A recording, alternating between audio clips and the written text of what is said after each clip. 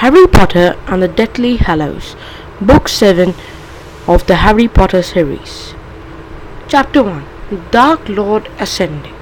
The two men appeared out of nowhere, a few yards apart in the narrow, moonlit lane. For a second they stood still, wounds directed at each other's chests. Then, recognizing each other, they stowed their wounds beneath their clothes and started walking briskly in the same direction. "News?" asked the taller of the two men. "The best," replied Severus Snape. The lane was bordered on the left by wide, low-growing brambles, on the right by a high, neatly manicured hedge.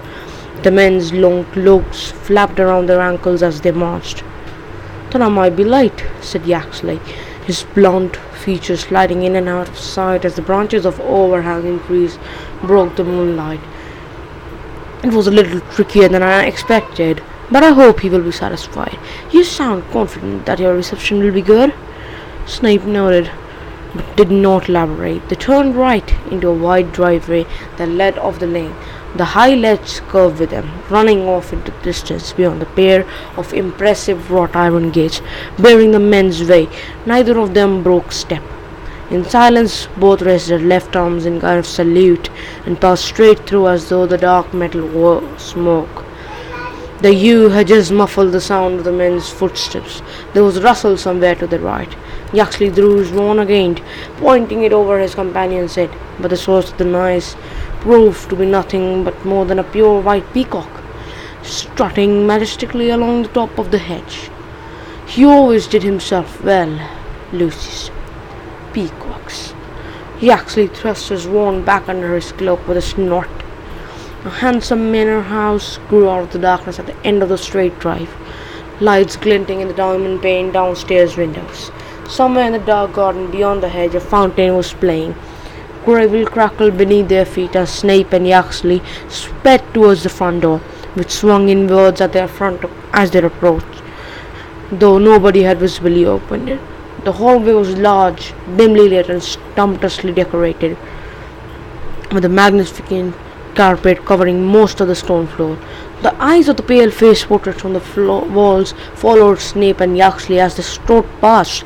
The two men halted at a heavy wooden door leading into the next room, hesitated for the space of a heartbeat, then Snape turned the bronze handle. The drawing room was full of silent people sitting at a long and ornate table. The room's usual furniture had been pushed carelessly up against the walls.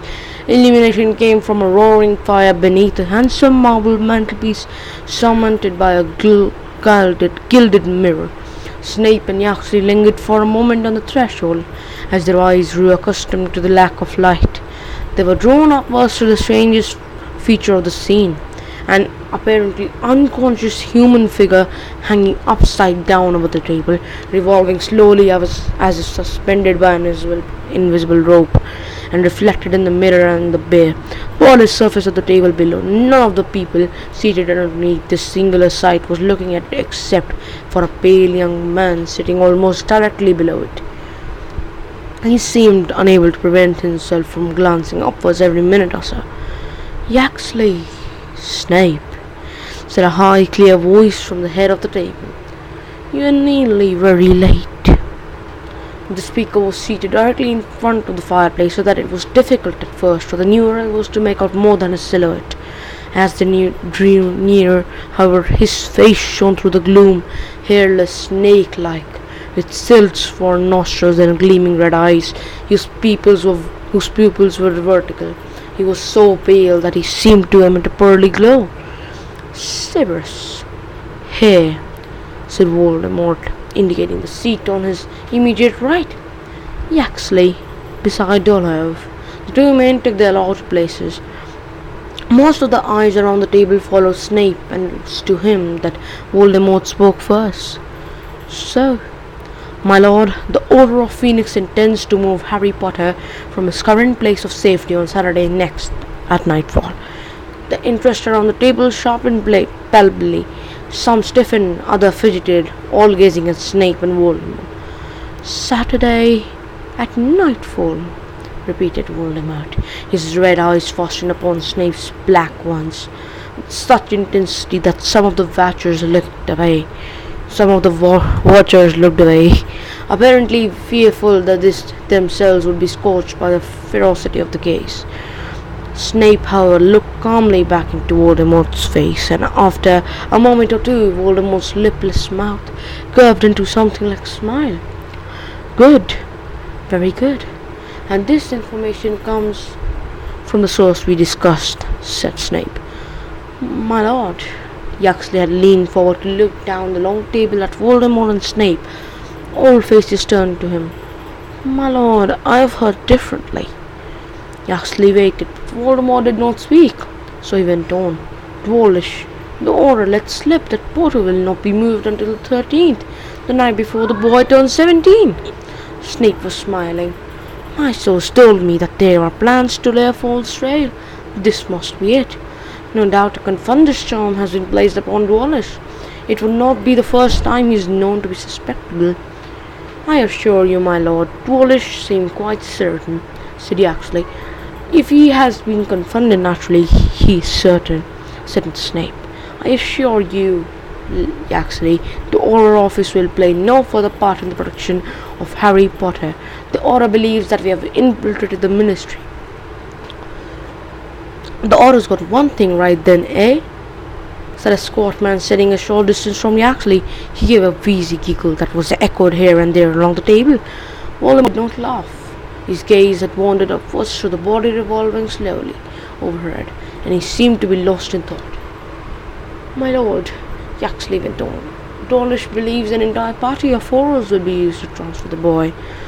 Voldemort held up a large white hand, and Yaxley subsided at once, watching resentfully as Voldemort turned back to Snape. "Where are they going to hide the boy next?" "At the home of one of the Order," said Snape. "The place, according to the source, has been given every protection that the Order and Ministry together provide. I think that there is a little chance of taking him once he is there, my lord, unless of course the Ministry has fallen before next Saturday, which might give us the opportunity to discover and undo enough of the enchantments to break through the rest." "Well, Yaxley?" Voldemort called down the table, the firelight glinting strangely in his red eyes. "Will the Ministry have fallen by next Saturday?" Once again all heads turned. Yaxley squared his shoulders. "My lord, I have good news on that score. I have, with difficulty and great effort, succeeded in placing an imperious curse upon pious Thicknesse." Many of those sitting around Yaxley looked impressed. His neighbor, Dolov, a man with a long twisted face, clapped him on the back. "It's a start," said Voldemort, "but Thicknesse is only one man. Scrimgeour must be surrounded by our people before I act. One failed attempt on the Ministry's life will set me back a long way." "Yes, my lord, that is true, but you know, as head of the magical Department of Magical Law Enforcement, Thicknesse has regular contact not only with the Minister himself, but also with the heads of all the other Ministry departments. It will, I think, be easy, now that we have such a high-ranking official under our control, to subjugate the others, and then they can all work together to bring Scrimgeour down. As long as our friend Thicknesse is not discovered before he has converted the rest," said Voldemort, "it remains unlikely that the Ministry will be in mind before next Saturday. If we cannot touch the boy at his destination, then it must be done while he travels." "We are at an advantage there, my lord," said Yaxley, who seemed determined to receive some portion of approval. "We now have several people planted within the Department of Magical Transport. If Potter apparates or uses the Floop network, we shall know immediately." "He will not do either," said Snape. "The Order is eschewing any form of transport that is controlled or regulated by the Ministry. They mistrust everything to do with the place." "All the better," said Voldemort. "He will have to move in the open. Easier to take by far." Again Voldemort looked up at the slowly revolving body as he went on. "I shall attend to the boy in person. There have been many too mistakes where Harry Potter is concerned. Some of them have been my own. That Potter lives is due more to my errors than to his triumphs." The company around the table watched Voldemort apprehensively, each of them by his her expression, afraid that they might be blamed for Harry Potter's continued existence. Voldemort, however, seemed to be speaking more to himself than to any of them, still addressing the unconscious body above him. I have been careless and so have been thwarted by luck and chance, those records of all but the best laid plans, but I know better now. I understand those things that I did not understand before. I must be the one to kill Harry Potter, and I shall be. At these words, seeming veil sounded a terrible drawn-out cry of misery and pain. Many of those at the table looked downward, startled, for the sound had seemed to issue from below their feet. "Wormtail," said Voldemort, with no change in his quite thoughtful tone, and without removing his eyes from the revolving body above. "Have I not spoken to you about keeping our prisoner quiet?" "Yes, my lord," gasped a small man halfway down the table, who had been sitting so low in his chair that it appeared at first glance to be unoccupied. Now he scrambled from his seat and scurried from the room, leaving nothing behind him but a curious gleam of silver. "As I was saying," continued Voldemort, looking again at the tense faces of his followers, "I understand better now. I shall need, for instance, to borrow a wand from one of you before I go to kill Potter." The faces around him displayed nothing but shock. He might have announced that he wanted to borrow one of their arms. "No volunteers," said Voldemort. "Let's see. Lucius, I see no reason for you to have a wand anymore." Lucius Malfoy looked up. His skin appeared yellowish and waxy in the firelight, and his eyes were sunken and shadowed. When he spoke, his voice was hoarse. "My lord." "Your wand, Lucius. I require a wand." Malfoy glanced at his wife. She was staring straight ahead, quite as pale as he was, her long blonde hair hanging down her back, but beneath the table her slim fingers crossed briefly on her wrist. At her touch, Malfoy put his hand into his robes, withdrew a wand, and passed it along to Voldemort, who held it up in front of his red eyes, examining it closely. "What is it?" My lord," whispered Malfoy. "And the core?" Dragon heartstring." "Good," said Voldemort. He drew out his own wand and compared the lengths. Lucius Malfoy made an involuntary movement. For a fraction of a second, it seemed he expected to receive Voldemort's wand in exchange for his own. The gesture was not missed by Voldemort, whose eyes widened maliciously. "Give you my wand, Lucius? My wand?" Some of the throng sniggered. "I have given you your liberty, Lucius. Is that not enough for you? But I have noticed that you and your family seem less than happy of late.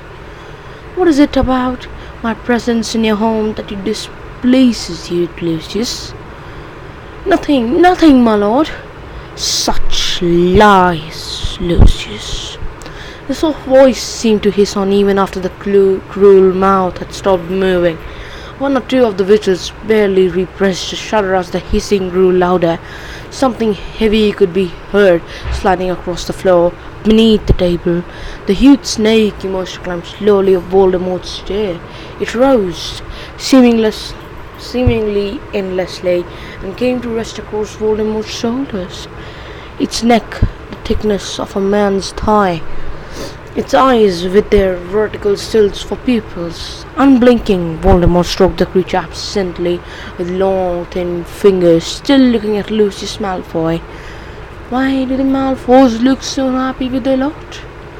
Is my return, my rise to the power, not the very thing they profess to desire for so many years? "Of course, my lord, of course," said Lucius Malfoy. His hand shook as he wiped sweat from his upper lip. "We did desire it. We do." To Malfoy's left, his wife made an odd, stiff nod, her eyes averted from Voldemort and the snake to his right. His son Draco, who had been gazing up the inert body overhead, glancing quickly at Voldemort and away again, terrified to make eye contact. "My lord," said a dark woman halfway down the table, her voice constricted with emotion. "It is an honor to have you here, in our family's house. There can be no higher pleasure." She sat beside her sister, as unlike her in looks, with her dark hair and heavily lidded eyes, as she was in bearing and demeanour, where Narcissa sat rigid and impassive. Bellatrix leaned towards Voldemort, for mere words could not demonstrate her longing for closeness. "No higher pleasure," repeated Voldemort, his head tilted a little to one side as he considered Bellatrix. "That means a great deal, Bellatrix, from you." Her face flooded with colour, her eyes welled with tears of delight. "My lord knows I speak nothing but the truth. No higher pleasure, even compared with happy event that I hear is taking place in your family this week." She stared at him, her lips parted, evidently confused. "I don't know what you mean, my lord. I'm talking about your niece, Bellatrix, and yours, Lucius, and Narcissa. She has just married the werewolf, Remus Lupin. You must be so proud." There was an eruption of jeering laughter from around the table. Many leaned forward to exchange gleeful looks. A few thumped the table with their fists. The great snake, disliking the disturbance, opened its mouth wide and hissed angrily. But the Death Eaters did not hear it, so jubilant were they at Bellatrix and the Malfoy's humiliation. Bellatrix's face, recently flushed with happiness, had turned an ugly blotchy red. "She is no niece of ours, my lord," she cried over the outpouring of mirth. "We, Narcissa and I, have never set eyes on our sister since she married the mudblood. This brat has nothing to do with either of us, nor any beast she marries." "What say you, Draco?" asked Voldemort, and his voice was quiet. It carried clearly through the catcalls and jeers. "Will you babysit the cubs?" The hill tree mounted. Draco Malfoy looked in terror at his father. He was staring down into his own lap, then caught his mother's eye. She shook her head almost imperceptibly, and then resumed her own deadpan stare at the opposite wall. "Enough," said Voldemort, stroking the angry snake. "Enough!" And the laughter died at once. "Many of our oldest family trees become a little diseased over time," he said, as Bellatrix gazed at him, breathlessly imploring. "You must prune yours, must you not, to keep it healthy? Cut away those parts that threaten the health of the rest." "Yes, my lord," whispered Bellatrix, and her eyes swam with tears of gratitude again. "At the first chance." "You shall have it," said Voldemort, "and in your family, so in the world. We shall cut away the cankers that infect us until only those of the true blood remain." Voldemort raised Lucius Malfoy's wand, pointed it directly at the slowly revolving figure suspended over the table, and gave it a tiny flick. The figure came to life with a groan and began to struggle against invisible bonds. "Do you recognize our guest, Severus?" Snape raised his eyes to the upside-down face. All of the Death Eaters were looking up at the captive now, as though they had been given permission to show curiosity as she revolved to face the firefly light. The woman said in a crackled and terrified voice, "Severus, help me!" "Ah, yes," said Snape, as the prisoner turned slowly away again. "And you, Draco?" asked Voldemort, stroking the snake's neck with his wand-free hand. Draco shook his head jerkily. Now that the woman had woken, he seemed unable to look at her any more. "But you would not have taken her classes," said Voldemort. "For those of you who do not know, we are joined here tonight by Charity Burbage, who until recently taught at Hogwarts School of Witchcraft and Wizardry." There were small noises of comprehension round the table. A broad, hunched woman with pointed teeth cackled. "Yes, Professor Burbage taught the children of witches and wizards all about muggles, how they're not so different from us." One of the Death Eaters spat on the floor. Charity Burbage revolved to face Snape again. "Severus, please, please." "Silence," said Voldemort with another twitch of Malfoy's wand, and Charity fell silent as if gagged. not content with corrupting and polluting the minds of visiting children. Last week, Professor Burbage wrote an impassioned defense of mudbloods in the Daily Prophet visits. She says must accept these thieves of their knowledge and magic. The dwindling of the pure bloods is, says Professor Burbage, a most desirable circumstance. She would have us all mate with muggles, or no doubt werewolves. Nobody laughed this time. There was no mistaking the anger and contempt in Voldemort's voice.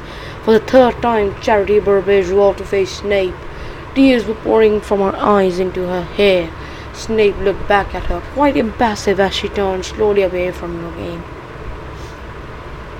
Avada Kedavra! The flash of green light illuminated every corner of the room. Charity fell with a resounding crash onto the table below, which trembled and creaked. Several of the Death Eaters leapt back in their chairs. Draco fell out of his own onto the floor. Dinner again, eh? Said Voldemort softly, and the great snake swayed and slithered from his shoulders on the polished wood.